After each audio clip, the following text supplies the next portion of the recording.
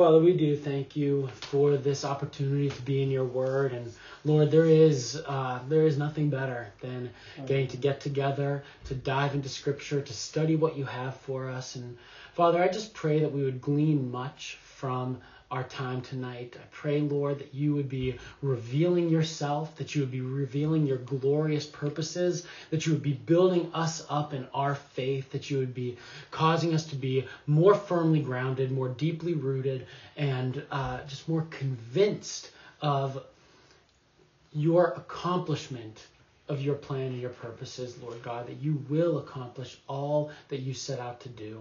So, Lord, I just pray that you would be with us tonight. Give us all hearts and minds to receive your word. Please be with me as I seek to bring it forth accurately, and ask, Lord, that in all of it you would be glorified. In Jesus' name, amen. Amen.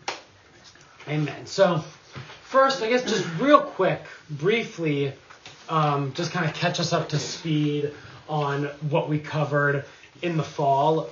In the fall, we talked about how God uses covenants to establish kingdoms, to delegate dominion, ultimately for his purpose of bringing about the rest and the consummation of all creation in a state of glory. That's God's grand plan, and he accomplishes it through various covenants. And the Bible, the Word of God, is the history of God achieving that plan. And so he's done this through three distinct kingdoms that we've begun to talk about: the kingdom of creation, kingdom of Israel, and the kingdom of Christ, or the kingdom of God.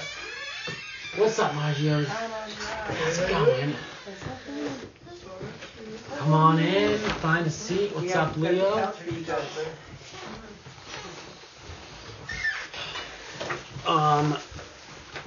We got outlines, and also just like a vocabulary reference page if you need it.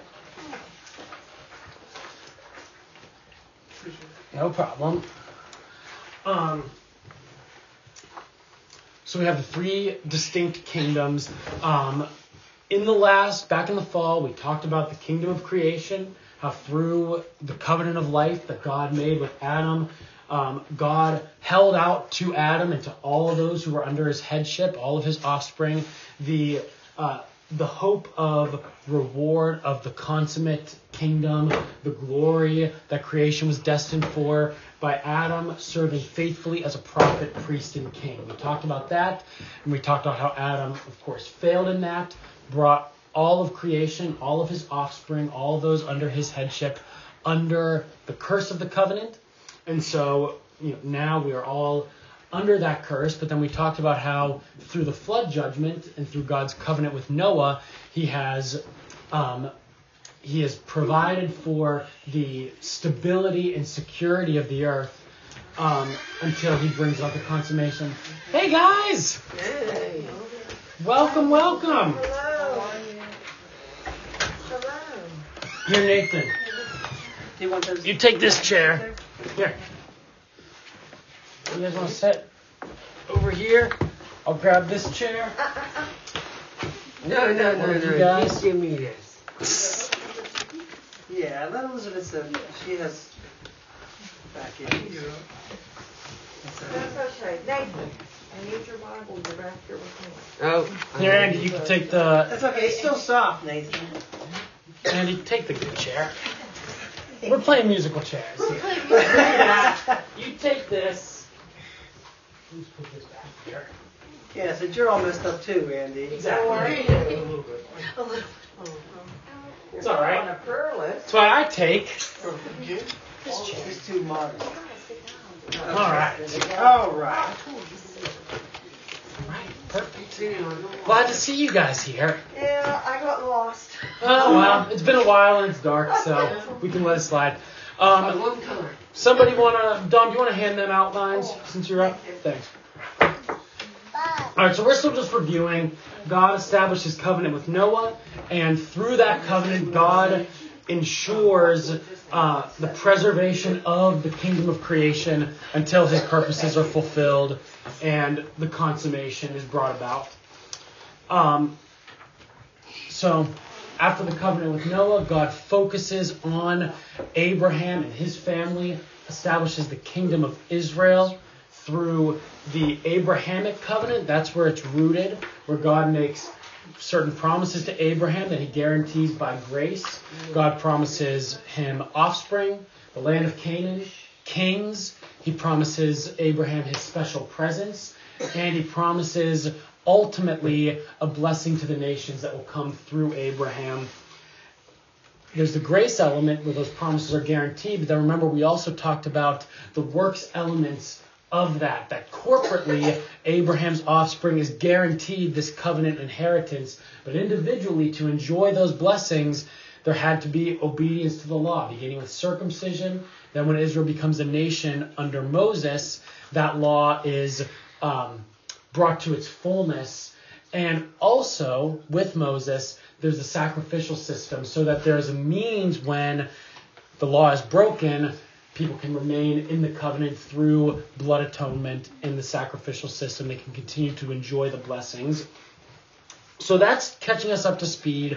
And all of these, remember, are constantly types and shadows that point forward, that anticipate a new and a better covenant, looking forward to the kingdom and the covenant of Christ. So, like I said, that's where we are to this point. For this spring, so we've come through Adam, Abraham, Moses. We're going to cover the consummation of the Old Covenant, looking forward, just kind of a sketch of where we're going. The consummation of the Old Covenant under David and the kingship that brings about the king, the temple, and the rest for the kingdom of Israel. But then the failures of the kings of Israel and the further unfolding of the mystery of Christ in the failures of the kings, and as the prophets began to speak more clearly about the new covenant and the new Davidic king who was going to come. And then we'll, of course, look at the unveiling of the new covenant in the person and work of Christ and the advent of the kingdom of Christ. So that's where we're going. Tonight's going to be like a prologue to the Davidic covenant. We're going to talk about everything leading up to it, and basically we're going to try to cover like 3 books of the Bible in one night tonight. Wow. Very, very ambitious, but this isn't a systematic study. We're just laying the groundwork for, setting the context for when David shows up, because you can't just jump straight from Moses to David. There's a lot that happens in between. As always, feel free to stop me. Feel free to ask questions. Feel free to comment. If I start to move a little bit too fast, let me know, and hopefully we can all benefit from this. So, turn please to Deuteronomy chapter 17. That's where we're going to start tonight. And just keep your Bibles open. We're going to be flipping through Judges and 1 Samuel and all of that. But we'll start in Deuteronomy 17. And Deuteronomy is the what's the word I'm looking for? Not the restoration, but it's the renewal. It is the renewal of the covenant. Deuteronomy is a covenantal book that outlines God's promises, Israel's obligations, and right in the middle of it, you have this section regarding kings. So we're going to read Deuteronomy 17, beginning in verse 14. When you come to the land that the Lord your God is giving you, and you possess it and dwell in it, and then say, I will set a king over me like all the nations that are around me, you may indeed set a king over you, whom the Lord your God will choose. One from among your brothers you shall set as king over you. You may not put a foreigner over you who is not your brother. Only he must not acquire many horses for himself, or cause the people to return to Egypt in order to acquire many horses, since the Lord has said, you shall never return that way again. And he shall not acquire many wives for himself, lest his heart turn away. Nor should he acquire for himself excessive silver and gold. And when he sits on the throne of his kingdom, he shall write for himself in a book a copy of this law, approved by the Levitical priests, and it shall be with him, and he shall read it all the days of his life, that he may learn to fear the Lord his God by keeping all the words of this law and these statutes and doing them. that his heart may not be lifted up above his brothers, and that he may not turn aside from the commandment either to the right hand or to the left, so that he may continue long in his kingdom, he and his children in Israel. So, as I mentioned, right in the middle of this, covenant renewal with Moses and in the Mosaic Law, you have this provision for kings being made. And so when Israel was consecrated, I guess I should say, as a nation under Moses, remember, before the Exodus and Moses, Abraham's family, the Hebrews, they were a people, but they were dwelling in a land of Egypt. They didn't have their own laws and their own government. It wasn't until the Exodus that the law became necessary to govern them as a nation. And so in the law, you have the provision made and the regulations surrounding kings, but there's no appointment of a king in the law. But it's clear that under the Mosaic covenant and in the law, the expectation is that Israel is going to have a king. And that's important for us to understand, because when we get to 1 Samuel and the appointment of King Saul, it can seem as though the people were in rebellion because of the fact that they wanted a king. We're going to talk about that a little bit later. That's not exactly the case, because right here in the law, we're told kings were the expectation. It was God's purpose that he would gather all of his people together under one national covenant head in the person of the king. And so it's laid out the responsibilities and the obligations of the king. And, we're told that the king, he is to defend the people, but not in a way in which he relies on the world's strength, where it says he can't acquire for himself many horses or go down to Egypt to get many horses, that the king is to be reliant on God, doing God's will, and according to God's way, protecting and defending the people, and not being so enlarged so as to be able to quickly and easily turn on the people by acquiring many horses for himself. There's also the mention of not acquiring many wives for himself, that the kings were to live as models of God's law. In fact, that they had to, as we read in there, had to write out a copy of the law that would be approved of by the priests in order that, as it says, he may learn to fear the Lord his God. He would obey the commandments. So the kings were meant to be a model for the law, and they weren't to indulge in the excesses that would come with, the temptations to excess that would come with being kings. They're not to acquire excessive silver or gold. They're not to live this lavish lifestyle or think much of themselves, but they were to essentially be the representation of God to the people. God, his law, his word ruled over all the people, and the king was the representative of God to the people, who was to rule justly, who was to rule faithfully and modestly on God's behalf. What do you have, Don? I'm not sure of the context and everything. I just was curious. Does this explanation of a king, would that express some general equity for us today and how our rulers should rule?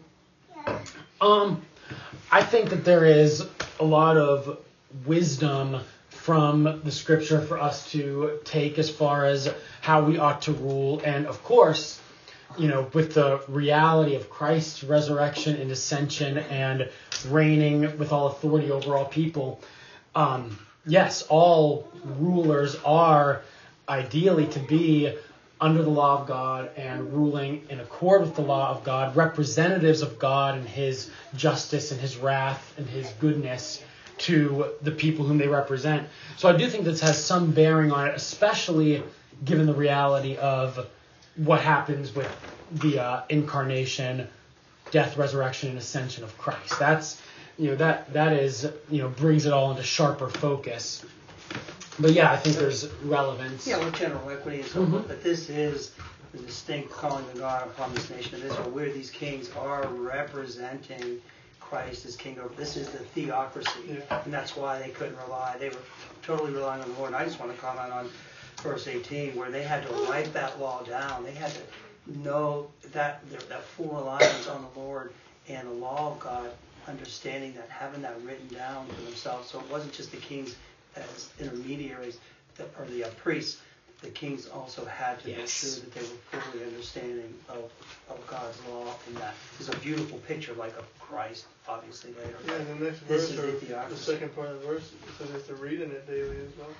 Yep. And so, absolutely, the king was to be immersed in the law of God. It'd be nice if our judges would be like that today, right? Right, and that is something that you ought to strive, because again, the purpose of that is the recognition that God is the supreme king overall, that He is the ruler, and so the king was to be an example of godliness. He was to be the one who would execute God's justice, and he would do this by knowing and obeying the law of God. And again, just that line as well, that he's not to be lifted up above his brothers, that he was to be humble and recognize that essentially, positionally, he's no different before God than any other Israelite, but he has the obligation and responsibility to live out as the covenant head the law as an example to the people. So what I basically want us to get is that the provisions for the kingship are right there in the law. To have a king was not an unrighteous thing. It wasn't a lawless thing. The people had God's permission to appoint a king. We're told in verse 14, when you dwell in this land and say, I'll set a king over me, like all the nations that are around me, you may indeed set a king over you. But what's the provision there? Whom the Lord your God will choose.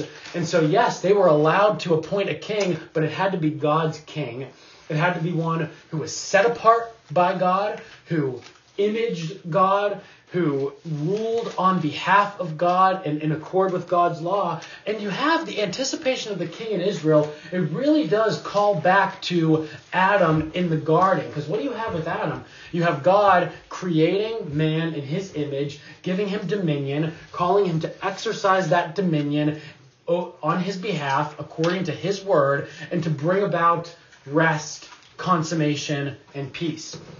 In the situation with Israel, you have God who would choose the king, one who was going to properly image him. And, as we'll get to with David, he was a man after God's own heart.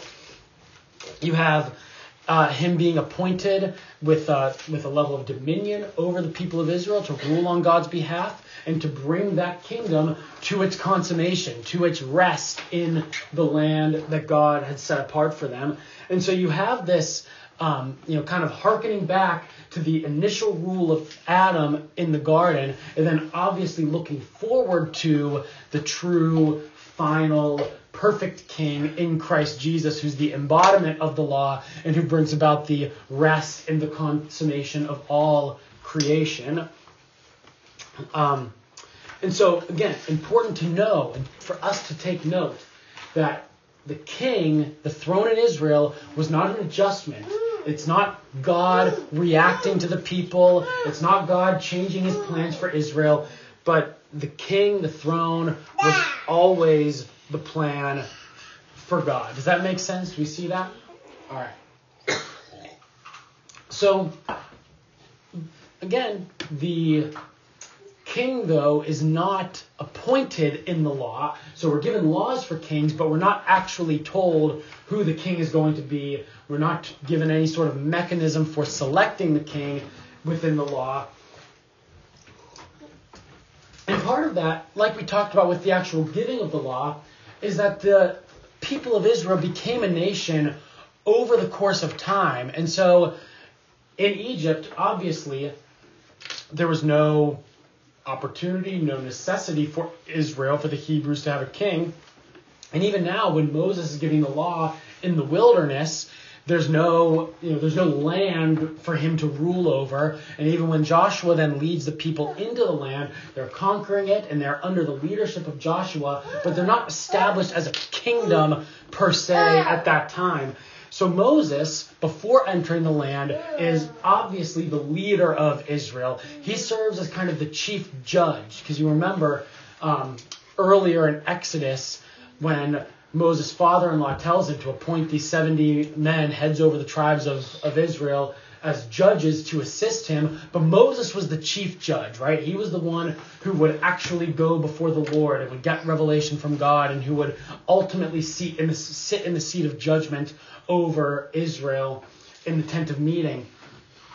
And so you have Moses serving as that in that role. And then explicitly, Joshua is appointed to succeed Moses as the chief judge over Israel when they enter into the land and begin the conquest.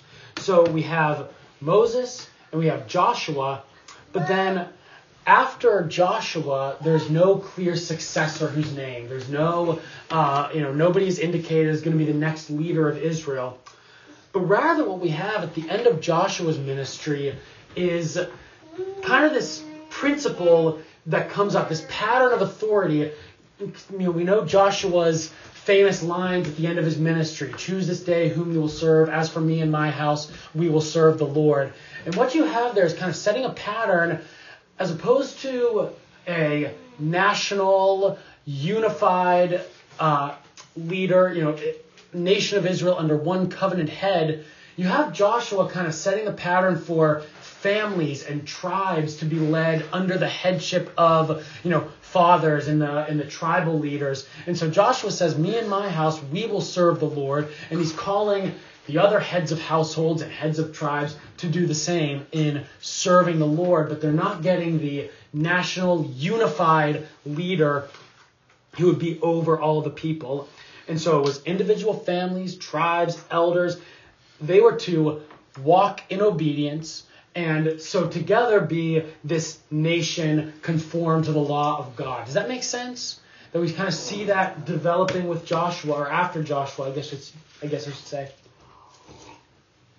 But the particular kind of federal headship responsibility to lead in obedience fell on tribal elders, fathers, families. That was the heads of homes and tribes. That's where the emphasis was at the end of Joshua's ministry. And as we mentioned, there was no leader selected to succeed Joshua. And so adherence to the covenant law was to begin with. Individuals, families, tribes. And it's worth noting, too, if you guys want to turn over to Judges chapter 2, that's where we're going to go next. It's worth noting that even because we're going to look and see that when Joshua died, things kind of started to fall apart. And, the death of Joshua, and even the death of Moses, the death of the leaders in Israel, they still testify to the insufficiency of the Old Covenant. As glorious as the Old Covenant was, as essential as it was not sufficient ultimately. And, in Hebrews it talks about how the high priests would not be able to continue their ministry forever because they died, and so someone else would have to succeed them. But now with Christ in the resurrection, we have a permanent priest who lives forever. The same principle holds true to judges and deliverers and leaders of the people, that you'd have a leader and he would rule for a long time or for a certain period, but eventually he would die, and then somebody else would have to succeed him. And it showed the insufficient nature of the Old Covenant, because what you ideally want is that one leader who's going to continue in that office forever, which ultimately you only find in the New Covenant with Christ. And so with Joshua's death, that becomes the occasion, or the trigger, I guess, of a lot of rebellion in the land of Israel. So if we look at Judges 2, beginning in verse 10. And one other thing to mention, too. Joshua, he served faithfully. He did what he was called to do. He defeated the enemies and brought the people into the land. He didn't do it finally and fully, again, because he couldn't continue due to death. And so the work remained unfinished. Unlike now, we have a king who conquers and will continue to conquer until every enemy is subdued. But Judges 2, beginning in verse 10, we read this: "After the death of Joshua, all that generation also were gathered to their fathers, and there arose another generation after them who did not know the Lord or the work that he had done for Israel. And the people of Israel did what was evil in the sight of the Lord and served the Baals. And they abandoned the Lord, the God of their fathers, who had brought them out of the land of Egypt. They went after other gods from among the gods of the people who were around them and bowed down to them. And they provoked the Lord to anger. They abandoned the Lord and served the Baals and the Ashtaroth. So the anger of the Lord was kindled against Israel, and he gave them over to plunderers who plundered them. And he sold them into the hand of their surrounding enemies, so that they could no longer withstand their enemies. Whenever they marched out, the hand of the Lord was against them for harm, as the Lord had warned, and as the Lord had sworn to them, and they were in terrible distress. Then the Lord raised up judges who saved them out of the hand of those who plundered them. Yet they did not listen to their judges, for they whored after other gods and bowed down to them. They soon turned aside from the way in which their fathers had walked, who had obeyed the commandments of the Lord, and they did not do so. Whenever the Lord raised up judges for them, the Lord was with the judge, and he saved them from the hand of all their enemies all the days of the judge. For the Lord was moved to pity by their groaning because of those who afflicted and oppressed them. So what you have here is this pattern of disobedience, of covenant unfaithfulness on the part of Israel after Joshua's ministry. In verse 10, where it says that there arose a generation who did not know the Lord, and at the end of Joshua's ministry, he put the emphasis on fathers and tribal heads to lead their people in obedience. That verse 10, that this generation arose not knowing the Lord, indicates a great failure on the part of the people who have been given authority to lead Israel in obedience. The fathers, the tribal heads, they clearly failed in their responsibility, and so that led to the people quickly falling away. And then the fact here, and the problem that persists throughout Judges, is that there's no clear authority in Israel. There's not this one single leader. There's not a covenant head. There's not that authority who will lead the people in obedience. And so instead, what you have in Israel, rather than kind of unified obedience, you have rebellion, you have fragmentation, and then ultimately, of course, you have judgment. And again, this continues. The cycle continues in Israel. The people are living not as a nation, but rather still as, just a people kind of loosely gathered together. And being oppressed by the surrounding nations was clear covenant judgment. We're told in verse 15 of Judges 2 that the hand of the Lord was against them as he had warned and as he had sworn to them. This is part of the covenant arrangement that there are. Remember, we talked about sanctions put on the covenant. So if the law of the covenant, the precepts of the covenant are disobeyed, then sanctions come into play. The curses of the covenant begin to come upon the people, and one of those would be oppression by their enemies that surrounded them. And so it's very clear that what's going on here is judgment from God due to covenant unfaithfulness. And then, of course, we're given God's temporary answer to this pattern of disobedience, and that was to appoint these judges who were, of course, as we see throughout the book, flawed men and one woman who were nevertheless empowered by the Spirit of God to fight and defeat the enemies in a way that was reminiscent of Moses and Joshua, who had received the Spirit of God to equip them. And so, although, the judges, they, get a really bad rap, and, some of it's, of course, deserved, but well-deserved. They're still God's raised up, appointed deliverers, filled with his Spirit and equipped to rescue the people. And yet, even throughout this period with the judges, their ministry is sporadic, it's inconsistent, and it's very localized, especially. It's not nationalized. You're still lacking this principle of the covenant head that's anticipated in the law in Deuteronomy 17 that we read. There's no succession principle. There's no, ultimate authority in the nation. At one point in the book of Judges, the people try to make Gideon the king, and then his sons after him, but he refuses the throne. And so you have this pattern throughout Judges where, again, it's sporadic, it's inconsistent, it's localized, and it's just, Judges is a chaotic book. There's no other way to put it. Because it was a chaotic situation for the people of Israel, because they didn't have a king, they didn't have a head, there was no clear ultimate authority to rule over them. And part of God's purposes in this, to allow for this period of chaos and rebellion and deliverance and all the rest, is to illustrate the need for the kingdom to be gathered under one head. It shows that this is what happens when there's not that centralized authority for the people, where there's not that one man representing the people to God and God to the people, that it leads to this kind of chaos. And so it shows that Israel ought to be gathered under that head. The Old Covenant, the law of Moses, it anticipated a righteous king who would bring the people, the nation, to consummation, to its rest. Because if you look at the book of Judges, there's no rest there. There's no rest from the enemy or anything like that. You guys good? Any comments? I just say, again, in all this, it just shows our depravity when we are left to ourselves and doing what seems right in our own eyes, and when those restraints are lifting, apart from that king, that ruler, that authority, the one who subdues us, the one who rules over us, defends us, but also God's grace in the midst of that to raise up. And I love in this passage that you read, Luke, that whenever he raised up a judge for them, the Lord was with them, obviously, the power from him. He saved them from the hand of the enemies.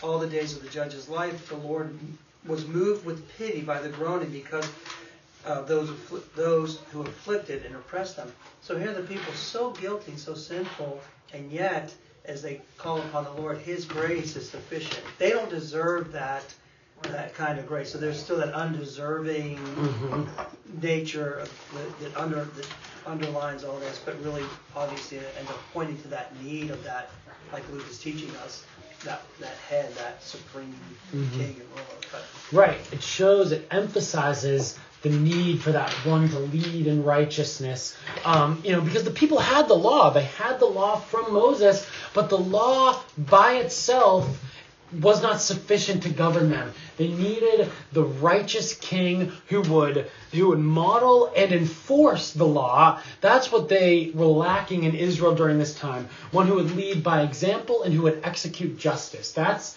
the need that's clearly perceived in the book of Judges. And when you don't have that, look what's happening like even today. I mean, I'm not trying to make a direct comparison to the theocracy of Israel, but even in nations where our laws are really foundationally based on these kinds of principles, when that goes, look what happens. And it's kind of, we're almost like in the days of Judges right now, it seems. Everybody's doing what's right in their own eyes. And right. Right. And so from the period of Joshua's death until the ascent of David, the whole in-between period is kind of this frantic search for national leadership in Israel. That question of who is the king, because the king is promised, the king is anticipated, and yet there's no king. And that's kind of the whole question. This is something, you guys know, so much of this class is based on, books, but this in particular is something that Meg's dad has really helped me in understanding with this period of Judges until David, is it's this search for the king in Israel. And so we know from the beginning with Abraham, part of the covenant promise that God made to Abraham was that kings would come from him, that among Abraham's offspring there would be kings. And so then with Jacob, as he's blessing his 12 sons, he prophesies and blesses Judah that the scepter will not depart from Judah. So that promise that was made broadly to Abraham and his offspring for kings to come from him, now at the end of Genesis is focused on the tribe of Judah. So you have, that's the royal line. The king is going to come from Judah. And yet, what do you have throughout the history of Israel? Moses is a Levite. Joshua is from the tribe of Ephraim. Gideon was from the tribe of Manasseh. Samson was from the tribe of Dan. And even throughout the book of Judges, there's very, very little heard about Judah. There's one minor judge that's mentioned that was from the tribe of Judah. He has like one brief sentence about him in the book of Judges. He is, however, from Bethlehem, it's specified, and Bethlehem begins to play a very prominent role towards the end of the book of Judges. If you guys actually would turn to Judges chapter 19. So it's an extremely chaotic book. It's a chaotic period of history, and it concludes with this extremely gruesome, grisly, disturbing account that kind of punctuates the chaos of this period. And also, in a way, this section, this ending pericope of the book anticipates the dysfunction that is to come when Israel finally does appoint its very first king. And so what you have in chapters 19 through 21 at the end of Judges is a story about a Levite and his concubine who are first in the land of Judah, and specifically in Bethlehem. And in Bethlehem, that's where this woman's father is, and he shows them great, incredible hospitality, which, kind of throughout Scripture you see this, even with Abraham and the angels who visited him, up through the New Testament and the calls for hospitality. Hospitality is consistently a mark of godliness and Christ-likeness.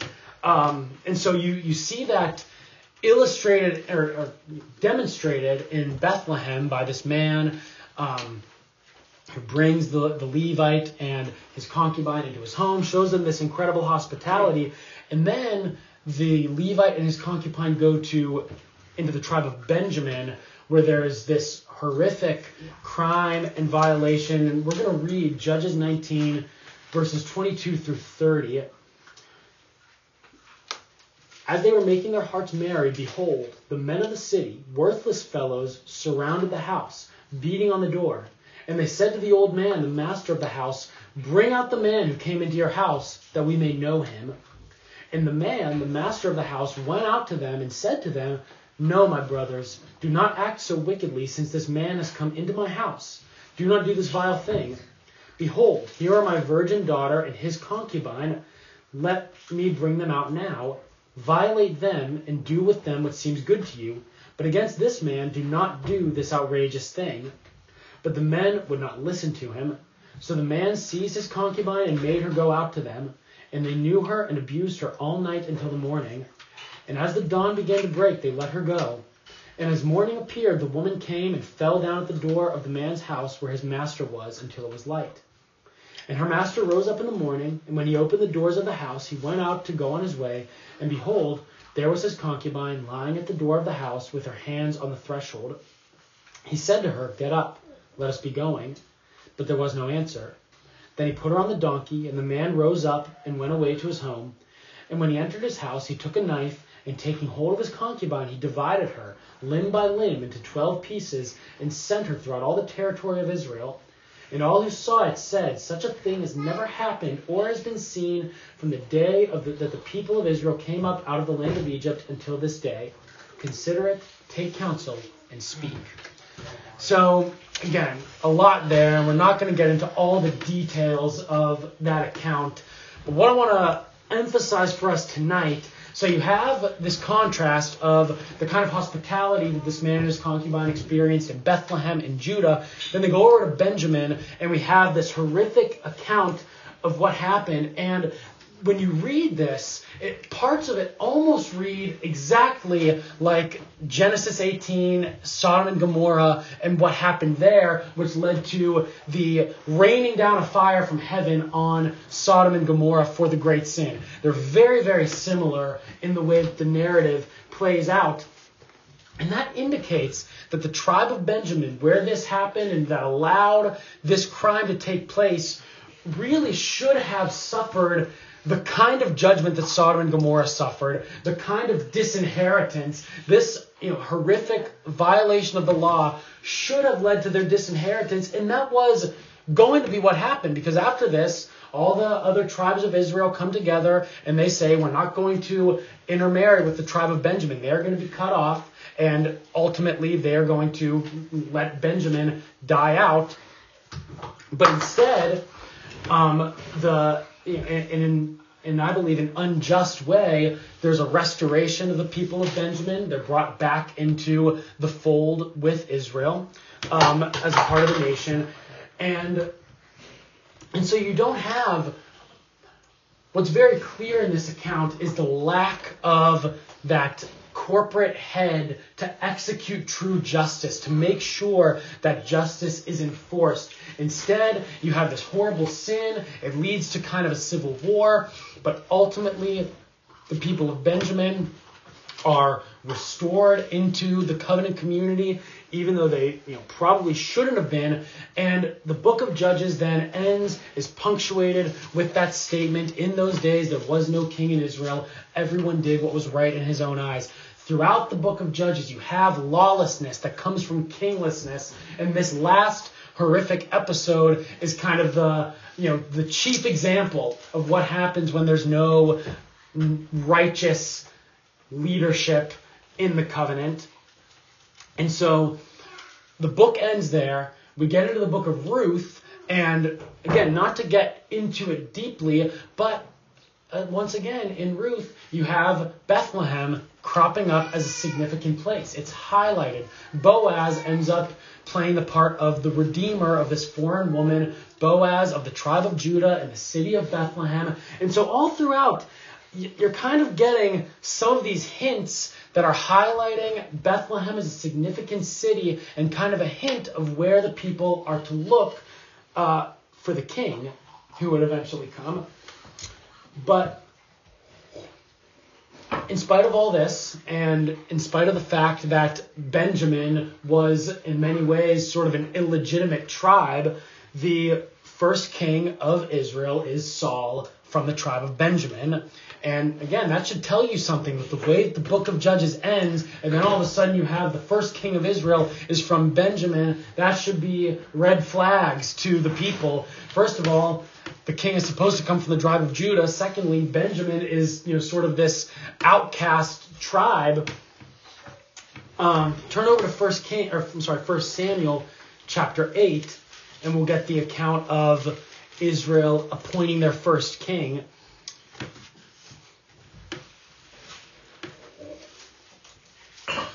So, 1 Samuel chapter 8, beginning in verse 4, we read that all the elders of Israel gathered together and came to Samuel at Ramah and said to him, "Behold, you are old, and your sons do not walk in your ways. Now appoint for us a king to judge us like all the nations." But the thing displeased Samuel when they said, "Give us a king to judge us."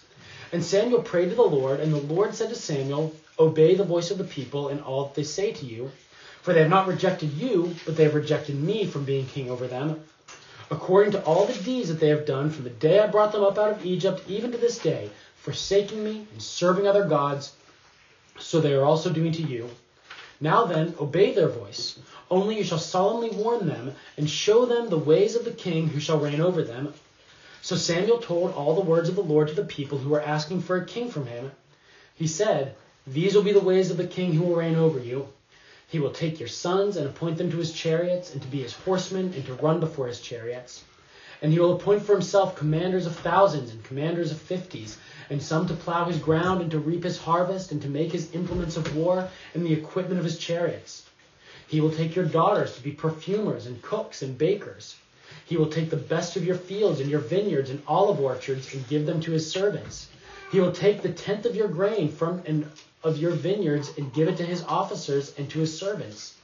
He will take your male servants and female servants and the best of your young men and your donkeys and put them to his work. He will take the tenth of your flocks, and you shall be his slaves. And in the day that you cry out because of your king whom you have chosen for yourselves, the Lord will not answer you in that day." But the people refused to obey the voice of Samuel. They said, "No, there shall be a king over us, that we may also be like all the other nations, and that our king may judge us and go out before us and fight our battles. So here's where some of the confusion comes in, because again, it seems, okay, in Deuteronomy, God says when the people want a king, you should give them a king. But now here in 1 Samuel, the people ask for a king, and they're warned, that we're told that they have rejected God as being their king and saying they want one. So the rebellion of the people here, it's not in demanding a king. As we saw from Deuteronomy, that was good and proper. But their rebellion was in their rejection of God, of his way, and of his law. They didn't want a king who was going to rule the way that God had commanded him to rule. They wanted a king who was going to be like the kings of all the other nations around them. It wasn't that they wanted a king, but it's that they wanted a king who would be like the nations. And that's what the whole period of the Judges indicated, is that Israel, they had their continued rebellion, their continued rejection of God, their continued devotion to idols, just like God said to Samuel. Since the day I brought them out of Egypt, they've been going after idols, they've been rejecting me, they've been going against me. And so their desire, even after all of that period of the Judges, was still not the man whom God would choose, but the one whom they would choose, who would be like all the other kings and all the other nations. A king who would judge according to his own law and not according to God's law. A king who would fight their battles by his own standards and his own strengths, instead of according to God's rules, God's strength, and reliance upon the Lord. And so, as Samuel indicates in that warning, that the king, like the nations, if that's what they wanted, a king who wasn't going to rule according to God's law, the result would be them being slaves, that he was going to take from them, he was going to take great liberties with them, he was going to send them out into battles, take their sons, take their young men, take their daughters, their servants. A king like the nations was not going to rule and defend and judge on behalf of God, but he was going to seek to replace God. He wasn't going to try to represent God, but he would try to replace God. That's what the king, like the nations, would do. And he would presume to take that which belonged to God. You even have that indicated in that the king is going to take the tithe. He's going to take 10% of your sheep and 10% of your grain. That's what was supposed to belong to God. And God was saying, warning that a king like the nations is going to seek to replace God, and it's going to show because he's going to take what belongs to God. And so the very fact that the king was supposed to be from Judah, but that God selected a king from Benjamin, because it's very clear in the narrative of 1 Samuel, Saul was chosen by God very explicitly. The fact that God chose a man from Benjamin to be the king should have showed the people of Israel that this was, in fact, judgment against them. Saul is judgment against the people of Israel, and just like the people, Saul disregards God's law, he ignores God's prophets, and so he leads the kingdom not into rest, but into conflict and into disaster after disaster. Is that because they were breaking covenant, right? Right. People were breaking the covenant by not waiting on God or looking for God's appointed king, but their desire was to have one like the nations around them, instead of looking vertically instead of horizontal. Right, their heart desire was for a king like the nations. It wasn't, their heart was not going after God's law. And like in the period of the Judges, they were disobeying and disregarding the law.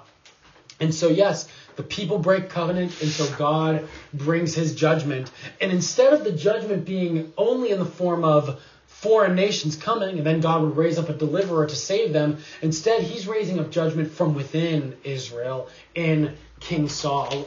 Did most of the kings really break all those stipulations that that the Lord made for them? Like, you shall not gather many horses, yes, and chariots, or like with Solomon, the wives, like all the kings who broke covenant or like explicitly breaking God's commands, as what the king, not writing down the law or anything like that. So and we're going to see that as we get along into Israel, the that leads to the judgment and exile of the people of Israel. So you have the Mosaic law, the Mosaic covenant. It anticipated a king who was going to bring the people into that consummated rest. But with Saul and his reign, you have anything but rest coming from that. And then so ultimately, after persistent and unrepentant disobedience from Saul, God removes Saul from the kingship. We get that in 1 Samuel 15. You can check that out. God rips the kingdom away from Saul. And that removal of Saul was then intended to make way for God's true king. The putting the people through that tumultuous reign of Saul, like the judges, was to prepare them to receive God's man, the man whom God would appoint to sit on the throne. But if you guys want to start turning over then to 1 Samuel chapter 16, because this question still persists even into the reign of Saul, where they have a king. The question remains. Samuel goes to Bethlehem, goes to the house of Jesse, and still there's that question, who is the king to be? So in 1 Samuel chapter 16, beginning in verse 10, Jesse made 7 of his sons pass before Samuel. And Samuel said to Jesse, the Lord has not chosen these. Then Samuel said to Jesse, are all of your sons here? And he said, there remains the youngest, but behold, he's keeping the sheep. And Samuel said to Jesse, send and get him, for we will not sit down till he comes here.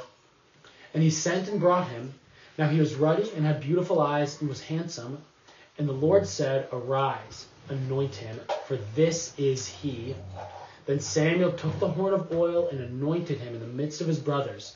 And the Spirit of the Lord rushed upon David from that day forward. And Samuel rose up and went to Ramah. So you have finally God. That was 1 Samuel 16, verses 10 through 13. So you have God explicitly and particularly choosing the Judean shepherd from Bethlehem to be the king, David, the son of Jesse. He's anointed and he's raised up to be king. And right after this, we see God's Spirit departing from Saul. So that Spirit that equipped Moses and Joshua and the judges, and which had equipped Saul for a season, departed from Saul and went on to David, and the Spirit remained on David. And as we talk next week about the covenant that God makes with David, God promises that he's not going to remove his Spirit from David to do the work of the king. And so Saul, on the one side, is disinherited in a sense. The Spirit departs from him. He is removed from the office of the king. He suffers judgment. And it's even indicated in Saul's own household how there's a recognition that Saul has become the illegitimate king and that David is the rightful king. Saul's own son, Jonathan, recognizes, it's an amazing thing. Jonathan is the heir apparent. Jonathan is in line for the throne, and he recognizes that God has appointed a different king, a different house to rule over Israel. And so you have this episode later in 1 Samuel where Jonathan takes his robes and takes his armor and puts it on David, indicating the transfer of the inheritance from Jonathan to David, that David is the rightful heir to the throne. So even Saul's own household recognizes the judgment of God on him, that he is not the true king. David is the true king. Jonathan surrenders his birthright to David, as it were. And yet, throughout the remainder of Saul's life, you have David, the rightful king, in obedience to God's law, in submission to God, serves Saul, reveres the office, and refuses to take matters into his own hands and dispatch of Saul himself and take the throne by force. And so you have this amazing, in the second half of 1 Samuel, this amazing contrast between Saul, who is unjustly persecuting David, seeking to murder David consistently, while David is obeying God, is walking in righteousness, is revering the office of the kingship, And serving faithfully in that way, David consistently is seen as a man of strength, integrity, righteousness, courage, faithfulness to God. He is a true leader who really is reminiscent of Moses and who is really forward-looking, of course, to Christ. And so you have very clearly David is the man whom God appoints as the head of the kingdom of Israel, the covenant head of the kingdom of Israel, who is going to be commissioned to defend, to protect, to lead, and to deliver the people into the consummate rest of the old covenant. And that's what we're going to talk about next week, with the covenant that God makes with David and his house and the consummation of the old covenant under David and Solomon. Do you guys have any questions or comments? Real quick, just to go back a little bit. With the example set with God giving Saul as the first king, is that the beginning of like the scriptural precedent or example for God expressing judgment on wicked nations by giving them over to wicked kings? Yeah, I guess biblically that would be kind of the first explicit example of that, because absolutely we know that to be given over to unjust, wicked rulers is a judgment of God on a rebellious people.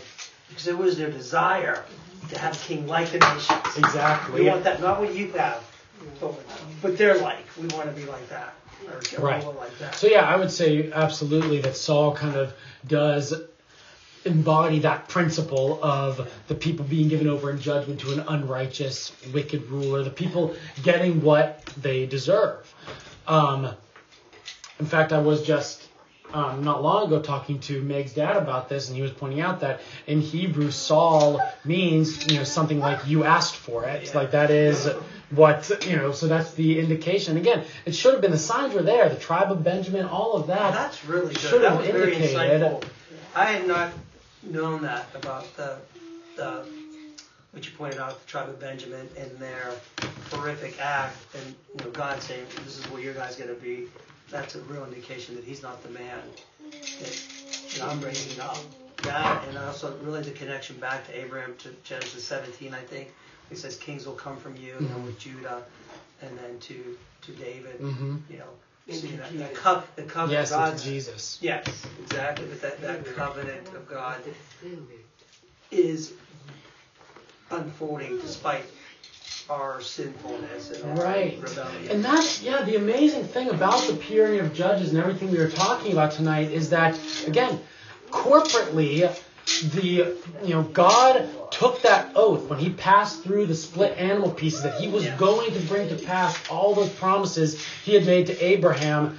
But individually and generationally, the people suffered judgment. They didn't realize it. They didn't enjoy those blessings. You would have, individuals, families, tribes who would be disinherited. Ultimately, the nation itself would be disinherited. But God still, in spite of that, by his grace, and because he took that covenant oath where he said, "I will suffer the sanctions if I fail to deliver," he still fulfills all of his purpose with Abraham's offspring until he finally brings the blessing to the nations into the world. Because that's really where this ends up going. Like I said, we're going to talk a lot about kind of how that expectation of the Messiah began to take greater shape throughout Israel's history. And then, finally, with Christ coming into the world, all of the old covenant comes to its fulfillment. And it's so cool because even how exemplary David is in some ways, especially with Saul, he's still a man and susceptible to sin. So he's not, he points to Christ, obviously, but he's not the perfect king. Yep. He's only a shadow of that. He's still a man used by God. But I'm always amazed, like, why he just didn't waste Saul when he had the chances. And even after Saul died, that when I forget who, the man that came back and reported, the messenger, he killed him, and then later in 2 Samuel there were two other men who killed people in the line of Saul, Mm-hmm. and they were executed by David too, because Saul was still God's anointed. He still Right. was he respected the office that much, Yes. and that's real integrity and difficult Yeah, to do. and but- that reverence for God and His providence. Yes. Even if you look at the contrast with the people of Israel who were impatient in waiting on God to put His man on the throne, you see David with that excellent patience, trusting that God had anointed him king, He had promised him the throne, and so David, even in exile, even living among the Philistines, he's trusting in that promise that God made at His anointing that he would attain the throne. Anything else? All right, let's pray, guys.